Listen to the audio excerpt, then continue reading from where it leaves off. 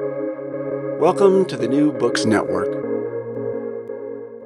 Hello there, and welcome back to New Books in Film, a podcast channel on the New Books Network. My name's Jules O'Dwyer, one of the hosts of the channel, and I'm coming to you today from Cambridge in England, and joining me is Rosalind Galt, Professor of Film Studies at King's College London, who's here to talk about her recent book, Alluring Monsters, the Pontianak and Cinemas of Decolonization, which was recently published by Columbia University Press in November 2021.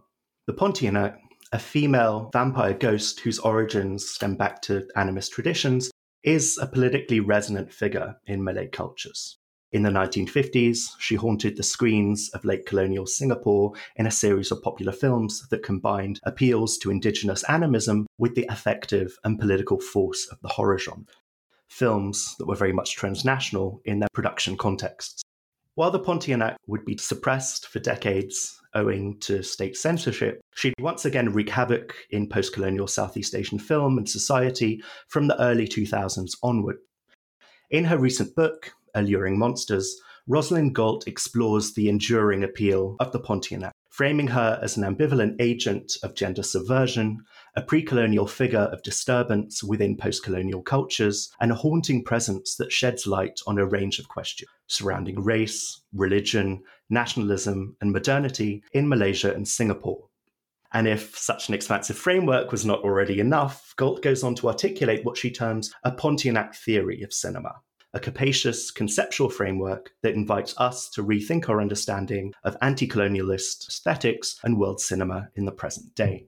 So, hello, Rosalind, and it's great to have you on the show.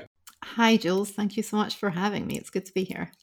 So, to get things started, I wonder if you might be able to tell me a little bit about yourself, how you found your way towards the discipline of film studies, and indeed how you got working on Southeast Asian film cultures too. Sure. I mean, my background, my undergraduate degree was in film and television studies and English literature from Glasgow Uni. So I was working with film very much from the start. My PhD is from modern culture and media at Brown University. And I think both of those departments were really film theory oriented departments that were very invested in questions of feminist theory, queer theory, and also in thinking about histories of third cinema and kind of radical and anti-colonial films. So my intellectual background and my academic formation was completely constructed around those kind of questions of politics and aesthetics. So thinking about my kind of long-standing research interests, I've written about a bunch of different things in a way that might seem a little bit arbitrary. But I think what's always connected my work has been this interest in the histories and politics of aesthetics, particularly in relationship to gender, right? So in my book Pretty and in my co-author book with Carl Schoonover, Queer Cinema and the World, they're both books that are really thinking about relationships between kind of aesthetics, gender, sexuality, and how cinema kind of constructs and imagines worlds. So thinking about that as a background for this project, it's not that I was an expert in Southeast Asian cinemas, but these are actually questions that are really relevant, I think, to thinking about post-coloniality and the horror film in Southeast Asia. The way I got to this project in a way is very aleatory, like I think many of our research histories are. I have a very good friend who's from Singapore, and I went to visit him there, and they happened to have an exhibition on the golden age of Singapore cinema. And I went to the exhibition. I found an entire room dedicated to horror film and to particularly these uniquely Malay monsters that included the Pontianak. Okay. And I thought, this is just this is catnip to me. This is a combination of feminism, Gothic, and an area of post-coloniality that's really not very well considered in film studies. And all of those things together just seemed like a really important thing to investigate. Absolutely. And I had no idea, but this idea that there can still be serendipitous encounters with film cultures, I think is something that's really exciting in the discipline. It doesn't happen very often, right? I mean, No. I was so surprised, and I thought, this is a major studio system that I don't know about. And that probably speaks more to my ignorance than to anything else, but it certainly hadn't been mentioned in my own film education. So that immediately struck me as something that I wanted to know more about. And that decentering approach is something that I'm sure we'll go on to think about in more detail when you elucidate your theory of the Pontianak and what global cinema cultures can learn from that more generally. But maybe to start with an altogether simpler question, and one that must be on the minds of many listeners. Could you tell us exactly what a Pontianak is in terms of the origin stories of this kind of folkloric figure and the kind of purchase that it has on the cultural imaginary? Absolutely. So in basic terms, the Pontianak is an animist pre-Islamic spirit, or Hantu, which is the word for these spirits in Malay, that was associated with birth. So oftentimes the Pontianak is born when a woman dies in childbirth. It can also be when a woman is killed by a man.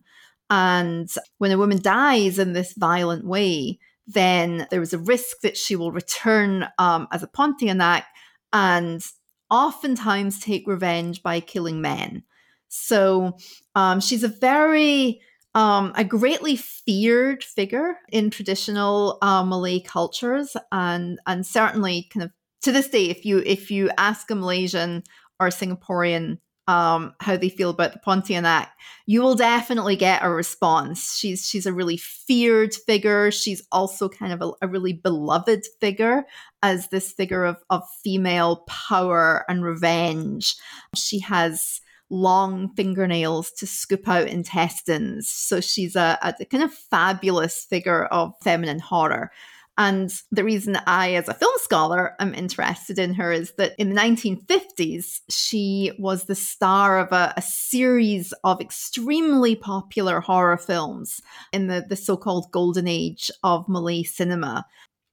So these films themselves, made in the 1950s and 60s, I think are a really resonant cultural memory for a lot of Malay and Singaporean people. They repeat on television. If we think about the way that we might think about Hammer horror or, 1950s horror films in general, they retain a kind of cultural resonance and force.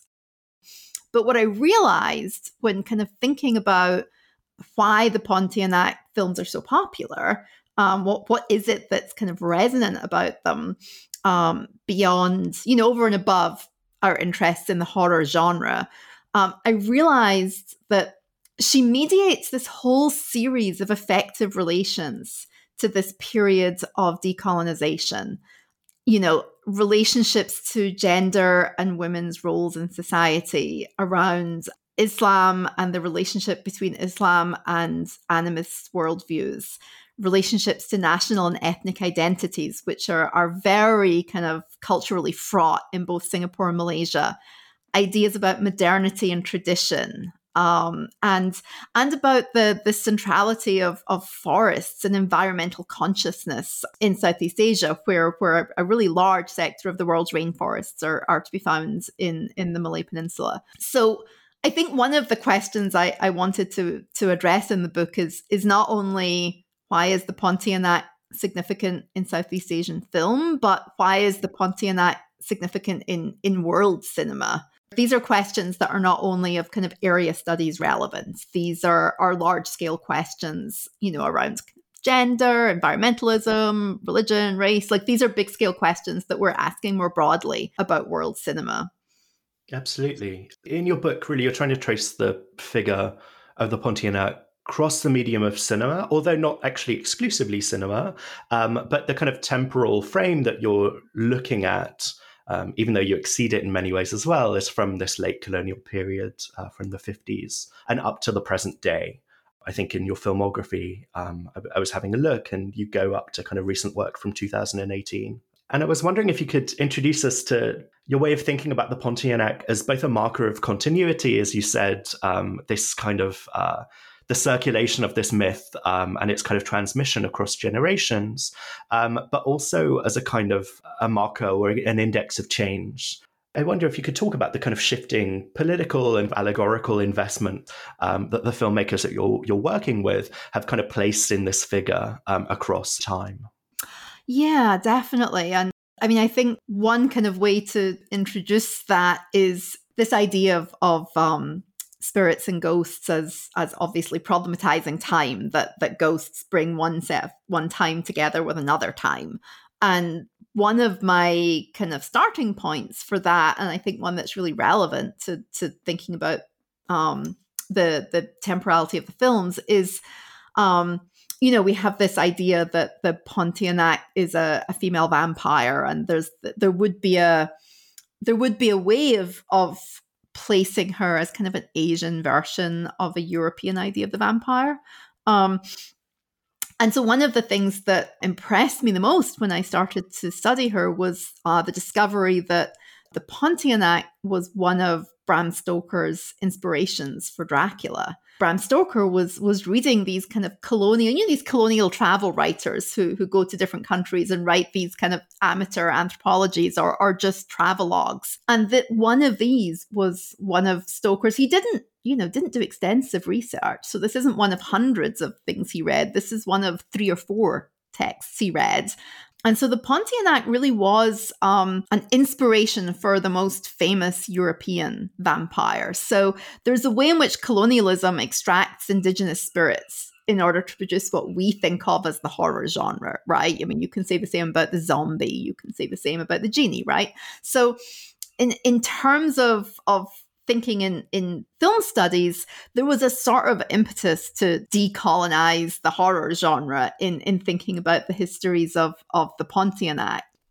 So then to go back to your question about the various historicities, the original studio films were made between 1957 and 1965, which marks the exact period of decolonization in the region. So Malaysia gained independence from the UK in 1957, the year that the first Pontianak film came out.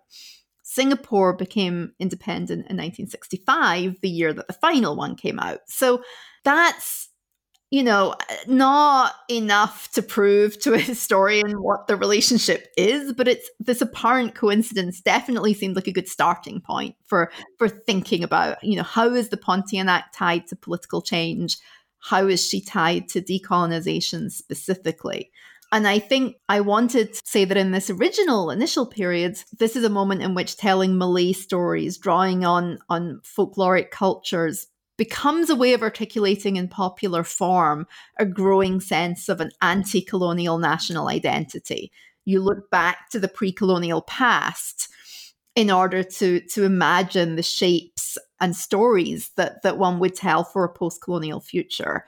So that relationship to colonial extraction seemed really relevant to thinking about that initial period. And then, as you pointed out in your introduction, there's really a fallow period from the mid-70s till the kind of late 90s or early 2000s. There's a collapse of both the Singapore and Malaysian studio systems. They weren't particularly successful industries at that point, more broadly. But we also see in Singapore, Singapore is a majority Chinese country, so Malay cultures become very much a minority concern. So if you're looking at Singaporean filmmaking, you're probably looking at Chinese language filmmaking for the most part. Whereas in Malaysia, it's a Malay majority country, but there was a real growth of a sort of deliberate policy of Islamization in the 1970s and 80s, which very much discouraged horror films. The sort of representation of the dead was seen as un-Islamic. So in each of these two countries, for different reasons, we didn't see a lot of Malay horror film. And what I think is particularly interesting then is this resurgence of the Pontianak in 21st century Singapore and Malaysia. And as you mentioned, the book centers film, but it doesn't only look at film, because we see the Pontianak becoming really popular, yes, in feature films, in Netflix films, in series on other streaming platforms, in literature. There are books by authors like Charlene Teo and Sandy Tan, which draw on the Pontianak for literary fiction. So there's this proliferation of Pontianak media, which points to both the kind of growth in the film industries in those countries, the growth in global horror and Asian horror as a saleable commodity. But again, I would say it also speaks more to the ability of this figure to navigate questions that are still very contemporary for post-colonial cultures in Southeast Asia. So how do we think about heritage? How do we imagine the past? How do we reckon with our colonial histories? That reckoning with histories of colonialism plays out really differently in Southeast Asia than how it's playing out in the UK, but also differently than in South Asia or Latin America, other post-colonial contexts with which film studies is maybe more familiar. So I really wanted to think about what are the specific questions of post-coloniality in Southeast Asia. And I think the Pontianak kind of speaks to those questions of heritage and identity and gender and so forth. In your first chapter, I think you do very attentive and kind of careful historical work of kind of situating this body of filmmaking in its industrial contexts. Could you tell us a bit about who was making these films, who was funding them, and the audience of the original Pontianak films? Sure. This was such a fascinating and challenging part of the research for me. I had hoped to do more production history. And I discovered after quite a lot of making connections that there had been an archive, a production archive at Cathay Studios. And it was at some point, I think in the 1970s, just thrown away. The entire studio archive was discarded.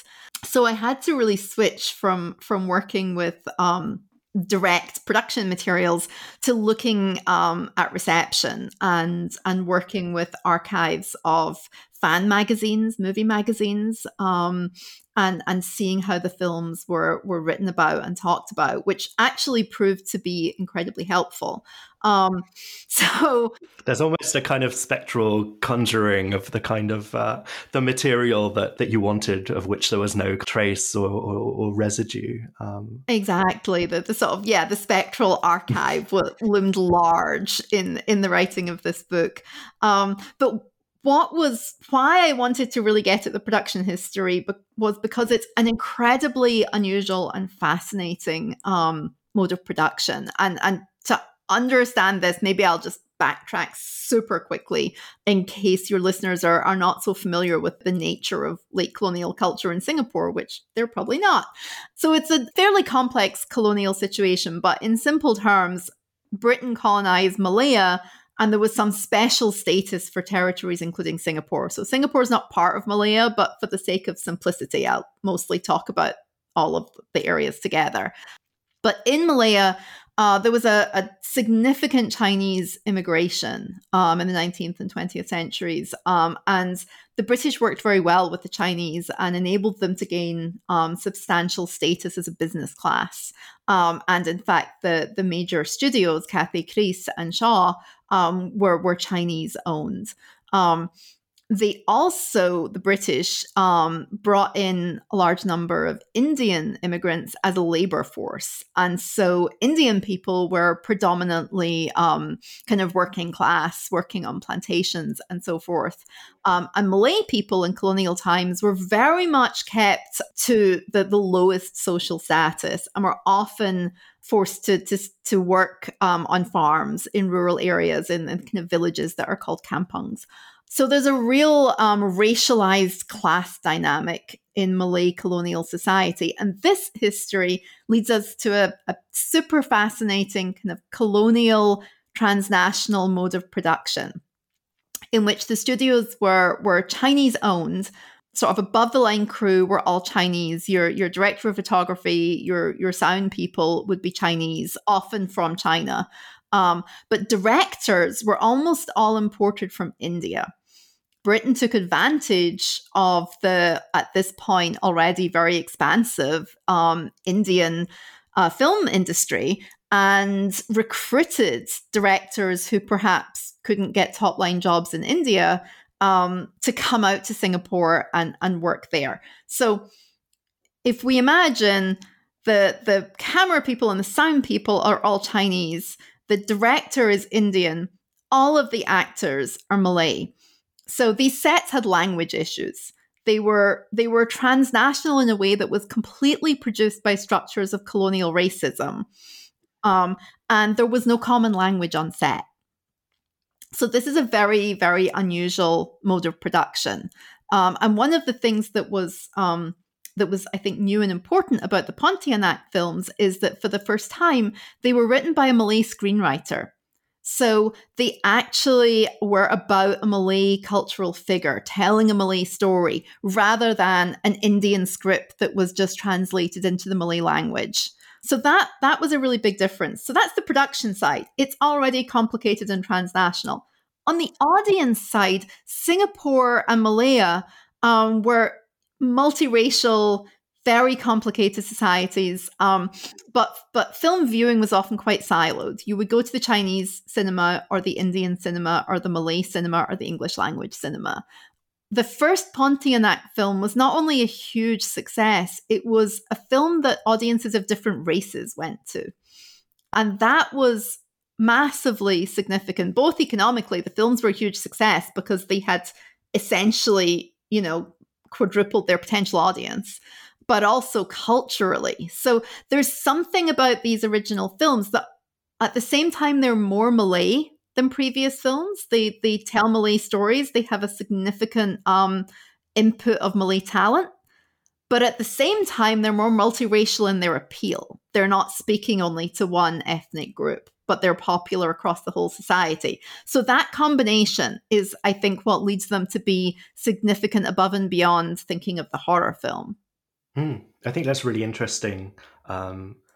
Especially as well that you're kind of signposting, yes, kind of aesthetic cross-pollination as we see in film cultures in Southeast Asia of the time as drawing on these different labor conditions, but also it leading to a kind of embattled kind of mode of production with no common language. And I must confess, I was reading this book while also rereading the work of David E. James.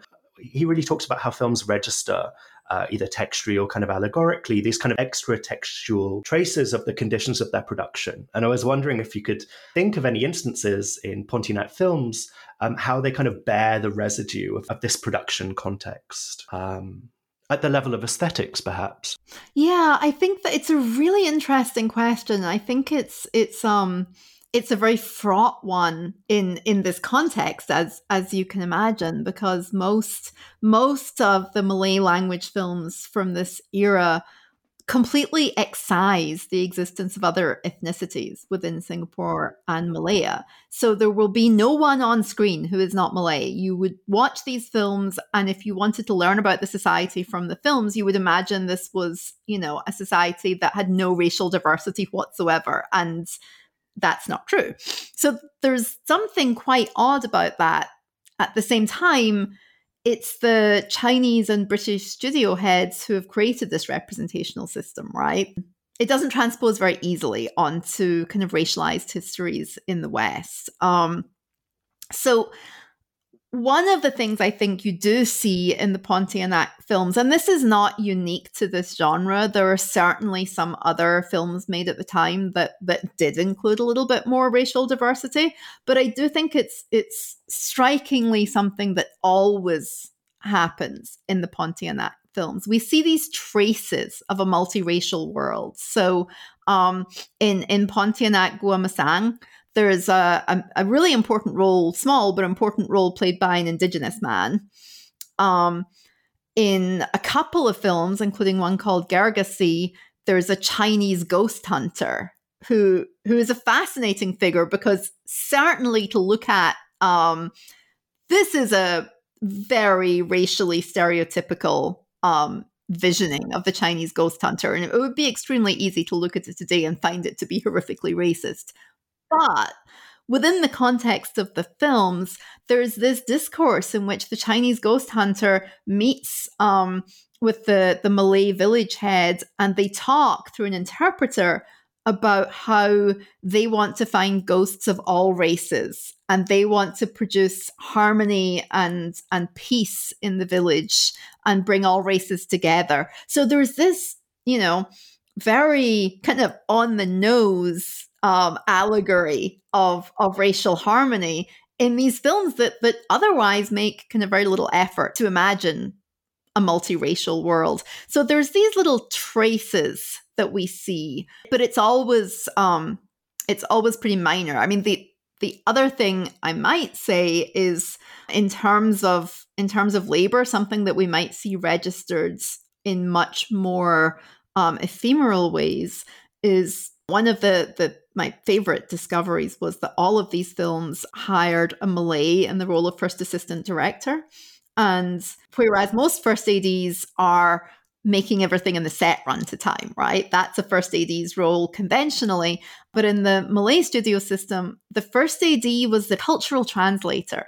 They were the one who could speak to the director, but the director quite likely could not speak Malay. And so the director could not direct actors. So the first AD would be the person who would help translate whatever the director wanted, but directly speak to the actors, and was in charge of making sure that things were culturally appropriate. So I think we register in the films, maybe in ways that would be hard to pin down, in modes of performance, in modes of speaking, in how the Malay characters express themselves in the world. There's something in there that bears the imprint of this mixed mode of production. And that's a little bit harder to put your finger on, but I think it's there within the films. I wonder now if we could turn to chapter 2, in which you argue that the Pontianak registers anxieties surrounding gender. And the key term that I had when I was reading this chapter was that of ambivalence. So on the one hand, you note the Pontianak, quote, embodies patriarchal anxieties around femininity, end quote. And this is seen strikingly, no pun intended, in the myth of the nail in the Pontianak's neck. So she needs to be nailed in order to be tamed and in order to kind of acquiesce to patriarchal control. That seems obvious in terms of the kind of patriarchal reading, and yet you suggest that this isn't the whole picture. You know, she's also a kind of figure for an unapologetic and kind of untamed political impulse. She kind of carries a troubling feminist potentiality as well. I was wondering if you could unpack for us this kind of charged question of gender in the Pontianak film genre. For sure. And yeah, I mean, the idea of the nail is, a perfect example of that sense of ambivalence, right? The myth of the nail is that if you hammer a nail into her neck, then the Pontianak looks like a normal woman and she can get married, she can have children, she can live a complete life with no one knowing that she's actually a monster. And if you take the nail out, then she will transform visibly into a hideous monster and will take on these violent powers. So there's an ambivalence to that in the sense that there are plenty of narratives that end in the violent nailing of the female monster, and some of these films take a lot of patriarchal pleasure in this violent act of penetration. But of course, you can also pull nails out, and there are many films, such as Help My Girlfriend is a Pontianak by James Lee, which is super fun, and I very much recommend it, in which she pulls her own nail out whenever she wants to fly and become this badass heroine.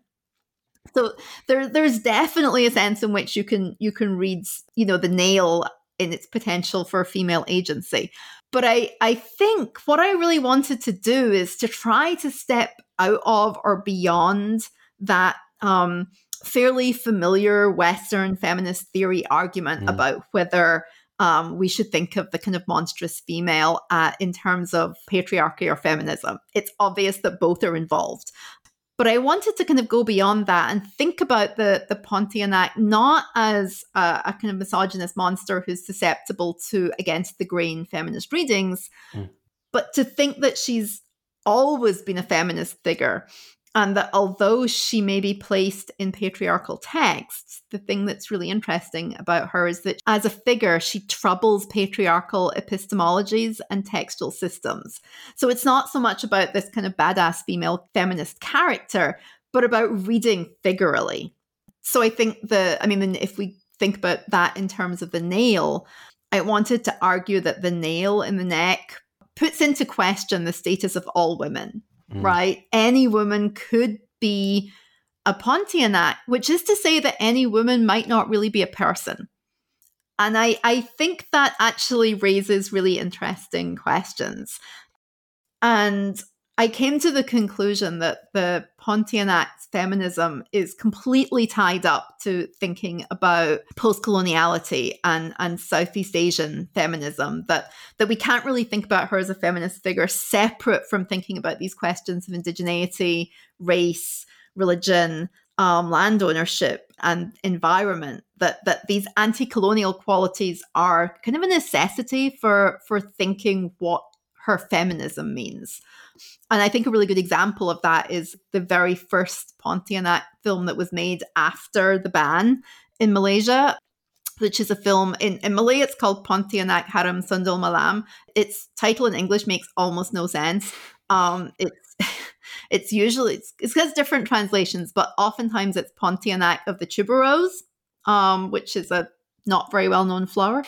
But that film, made by a woman called Chohemi Baba, was an explicitly feminist reimagining of Malay cultural heritage and tradition. And it's a feminist film. It was quite controversial at the time. And she had to get, I think she took the script to the censors 5 times before they passed it. It was very, very controversial. But it wanted to reimagine the Pontianak as an intervention into Malay and kind of Islamic feminisms. So it's that, I think, is really central to thinking about how we can get beyond that idea of, is she sexist or not? Mm-hmm. And I think that's the interesting way, if we take a step back and think about, the history of film studies in relation to the genre of horror, the way in which it moves from rudimentary questions of feminist agency, reading with or against the grain. The argument kind of starts in that kind of territory while kind of moving actually to a very kind of nuanced and intersectional understanding of how the feminist valence of the Pontianak and her political resistance is itself kind of reliant on a claim to a Malay identity at a time in which those local identities were under particular pressure. And I guess I'm interested in moving to the next chapter, where you write at greater length about the pre-Islamic origins of the myth of the Pontianak.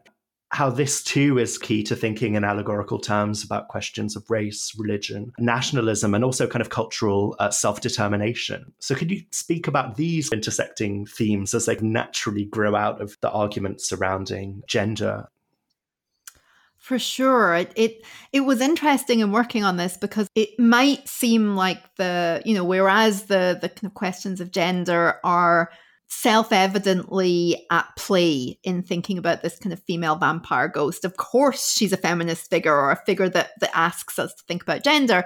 By contrast, it might seem like the kind of racial and ethnic qualities of the Pontianak are pretty simple and straightforward, because she's such a traditional Malay figure. And so at first glance, you might think, well, there's nothing being disturbed there. But actually, I think she's also extremely disturbing to dominant modes of kind of race, ethnicity, and national identity and religion. The first big problem that comes up is that the Pontianak is pre-Islamic. Thus, in contemporary Malaysia, the Malaysian constitution says that to be Malaysian, you have to be 3 things, and one of those things is a Muslim.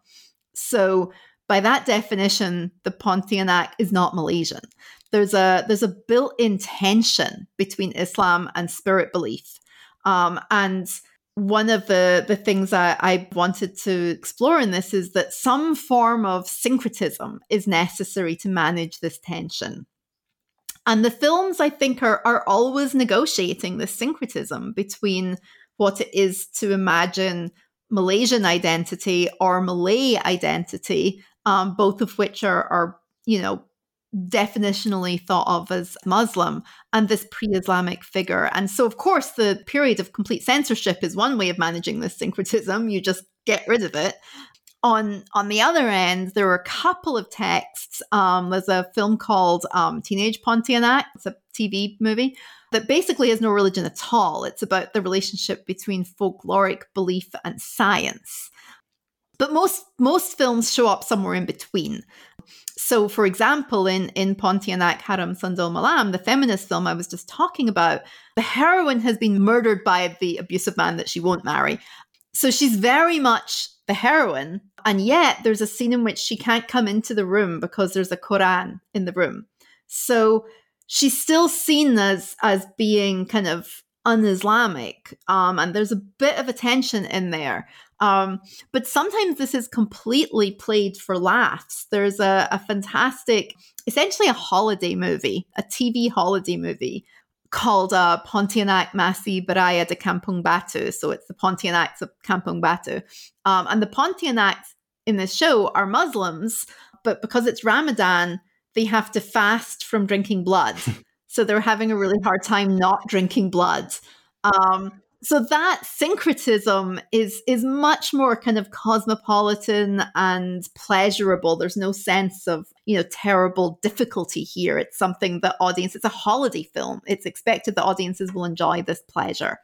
So that kind of tension between Islam and animism, I think, is really central to the Pontianak. And the more disruptive and progressive the films are, the more they insist on syncretism. So that sense of a kind of diverse combination of belief systems between older ones, newer ones, animism, Islam, modern science, if all of these things can mix together, that's something that you see in the more progressive films, whereas the more conservative films find it much harder to kind of admit to that combination of belief systems. So we spoke earlier, I think very briefly, about the dynamics of modernization, because we're going from the 1950s through to the present day, and the dynamics of modernization in a post-independence context in Malaysia. This kind of move from the country to the city is underwritten by a set of tensions surrounding modernism and the kind of uneven modernism that's kind of played out in explicitly spatial terms. And you spoke earlier about this notion of the kampung, the countryside, and the place, both material and also symbolic, that it occupies in the Pontianak film and in national life more generally. This is very much the topic of chapter 4 of the book. And I was wondering if you could talk about these questions of space and place in a bit more detail. I know that they've been key to your long-standing interest in film studies. Yeah, that I have chapter 4 really focuses on the kampung, which is essentially the village. And it really is this place, as you say, that refers both to this colonial history of hardship for Malays, but it also refers to a kind of fantasy of pre-colonial traditional ways of life. And I kind of relate this to Raymond Williams's kind of myth of the golden age. And Williams talks about the way that the golden age is always, just before the age that we're currently in. And the way that modernity creates this idea of an unchanging tradition, right? That only within modernity do we imagine a traditional way of life that was completely unchanging. And that's a very powerful fantasy in Malaysia. And it has been a fairly reactionary fantasy, that the idea of the traditional kampung, similarly to some of the kind of Brexit fantasies of the traditional English village in the UK, this is a fantasy that is centered around racial exclusion, traditional gender roles. It's not been particularly progressive. And so one of the things that the Pontianak disrupts is that fantasy of the conservative golden era. The Pontianak is closely connected to the kampung because she lives in the forest, and the forest surrounds the kampung. Singaporeans will often believe that there are no more Pontianaks in Singapore because there are no more kampungs.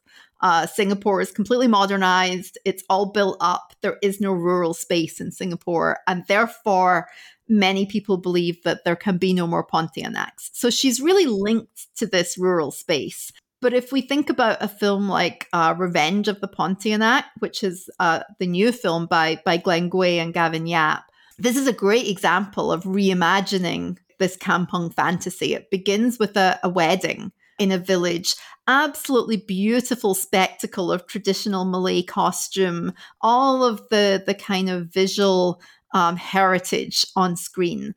it's disrupted by the appearance of a spirit. But it turns out that the supposedly upright and pious citizen, this our main male character, who's very handsome and seems like the hero, it turns out that he got this woman pregnant and then murdered her to avoid his responsibilities.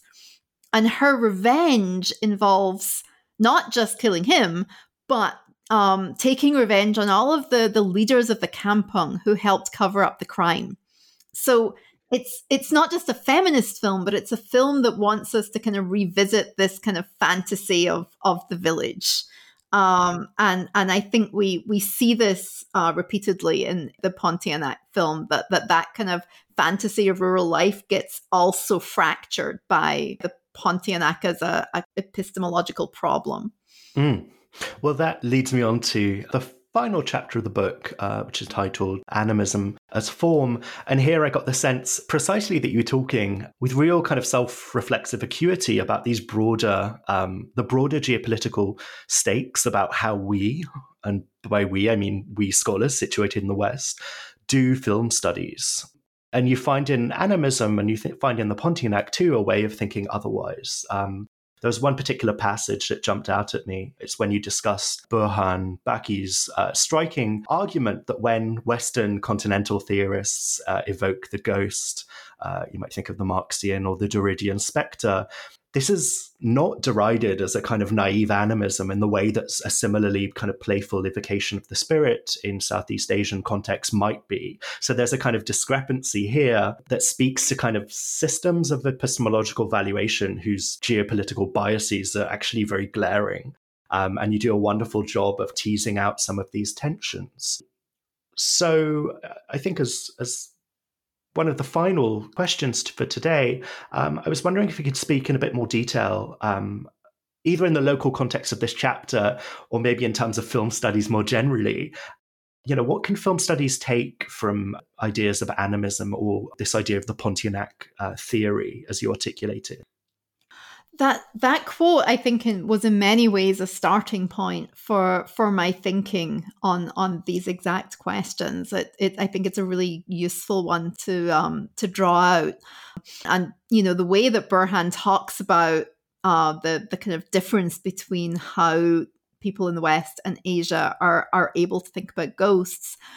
He really kind of prompted me to try and think about how the Pontianak could enable a theory of cinema, and which is to say, I didn't want to see the book as kind of aimed only at those working in Southeast Asian cinema, but as a continuation of my theoretical interest in, how cinematic form negotiates history. And I think part of what Burhan is saying is that when Derrida talks about ghosts, he's not just talking about, British culture and Hamlet, and he's not just talking about French culture. He gets to just be talking about critical theory per se. And my aspiration was to be able to do the same with the Pontianak. There's no reason that thinking about a Malay ghost should only enable us to speak about Malay cinema. Why can't that be a starting off point for thinking theoretically about cinema in and of itself? So trying to then texture what that might mean. Malay animism sees everything in the world as equally animate, right? So there's a spirit that is found in a person, in an animal, in a tree, in a rock. And that's sort of, there's a long history of how anthropologists have understood and misunderstood animism, which I probably don't have time to go into. But one thing that I think is more immediately striking for a film audience is how similar that is to the way that film theory has seen cinema as animate, right? So if we think of Epstein or Eisenstein, we think of the film screen, everything in the film screen is animate. Animism sees the world as a dynamic field of relations, right? In which life is constantly being remade, rewoven. And I think this idea is quite close to theories of cinema's animacy. So I wanted to take that and think about how Malay animism could offer a method for post-colonial film theory. And I wanted that to be very different from the way that some scholars kind of following on from Bruno Latour, have used animism as a kind of universalized theory of a kind of anti-modernist way of thinking. That's very much not what I'm doing, for reasons I possibly don't have time to get into, but I do find that it somewhat romanticizes pre-modern thought as some kind of pure and noble truth about the world. And I actually think Malay animism is useful because it's a historical accounting of the world that is predicated on syncretism. I mentioned this before. There's no history of animism in the Malay world that isn't already syncretic, that doesn't include Sanskrit texts, Hinduism, Buddhism, then Islam. So it's not some kind of pure pre-modern truth. It's a historical, philosophical record of cross-cultural encounter. And so when I wanted to think about ways to theorize with animism, it was one way of thinking about it, this kind of political, historical way is thinking about, what's the value of looking back at the pre-colonial and the pre-Islamic within the post-colonial? Like, why do we want to look back? We can think about pre-modern models of gender equality that might counter colonial and religious oppression. There are modes of syncretism that might be very politically useful, but I also wanted to place that not wholly within these kind of debates around modernism, anti-secularism, all of these kind of critical theory debates. I also wanted to really locate it in film studies and to think about how this vision of an animist world might change how we read cinematic space. So kind of going back to the question of space, right? In an animist view, there's no reason to privilege figure over ground because meaning resides equally in everything within the frame. So that's very different from colonial models of art history, where figure-ground relations are, as we all know, tied up in the colonial gaze, tied up in patriarchal gaze. If you think about every single space in the screen as equally meaningful and equally animate, it enabled me to relate this to my work on the pretty, thinking about decorative art and the way that you might think of the form of illustrated manuscripts or the kind of lack of negative space in the jungle. So if you see a Pontianak in the jungle, it's very hard to separate figure from ground. And I think that that's a sort of cinematic visualization of a worldview in which the trees are just as important as the people. So I was trying to link animism with anti-colonialism with art history in order to think about, for example, the way we shoot trees and forests as a political form. So yeah, there's kind of a lot going on in this chapter. I feel like that might have been kind of a big mix of things. Not at all. And this idea of, other people would call it a flat ontology, a kind of more equitably distributed profilmic space, if you want to think about it in cinematic terms, as kind of having a kind of ethical potentiality there as well. I think that's something that really strongly comes through there. So my penultimate question for you today is actually more of a practical one. What would you recommend to our listeners who are interested in the Pontianak film? And how readily available are these films? Yeah, it's a real mix. Some of the films are very easily available, so I would definitely recommend Revenge of the Pontianak, which I mentioned. That came out, I think, in 2019, and that's on Netflix. So that's pretty easy to get hold of. Of course, with all of the streaming films, it may depend on where you're located, but to the best of my knowledge, it's on Netflix. And then similarly, Eric Koo, who you mentioned earlier, he has a series called Folklore. And that's on HBO. Again, that may depend on your territory, but Folklore is a series. Each episode is directed by someone else, and each episode is about a different folkloric figure from Southeast Asia. And the episode that he himself directs, called Nobody, is about a Pontianak and is quite fabulous. In terms of the older films, some of them are available on YouTube. They're sometimes, but not always, subtitled. Curse of the Pontianak, Sumpa Pontianak, I think can be found subtitled. And a bunch of the older ones are on YouTube. And it's really a case of looking around to see if you can find a semi-decent, possibly subtitled version. If you can find it, I really recommend Amanda Nell Yu has a fantastic short called It's Easier to Raise Cattle. And that comes from a Malay proverb, which ends, it's easier to raise cattle than daughters. So you can tell the feminist impetus. And it's a fairly long short that is absolutely wonderful. It doesn't mention the word Pontianak, but it is absolutely about female friendship and what would happen if the Pontianak was your best friend. And that film screens fairly often at festivals. I've heard people say they saw it at some kind of with a horror package, so it's circulating. I don't think it's kind of just straight up available on YouTube, but it might not be too hard to follow up on. And then lastly, there are a lot of much trashier contemporary Malaysian horror films that include the word Pontianak in the title. Another good way to tell that it will be a Pontianak film is if it has the word paku in the title, which means nail. And those, I found them sometimes on DVD, sometimes on VCD, oftentimes on Letterboxd or some other online source.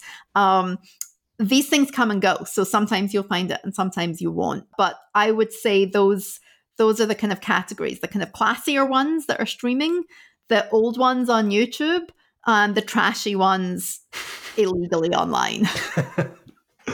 Well, Rosalind, I think we've taken up a lot of your time. But finally, I was wondering if you could tell our listeners what you're currently working on at the moment, or what you might be working on in the coming years. The coming years is a bit of an uncertainty, but at the moment, I'm working on one piece on Mati Diop's film Atlantics. Oh, wow. Okay.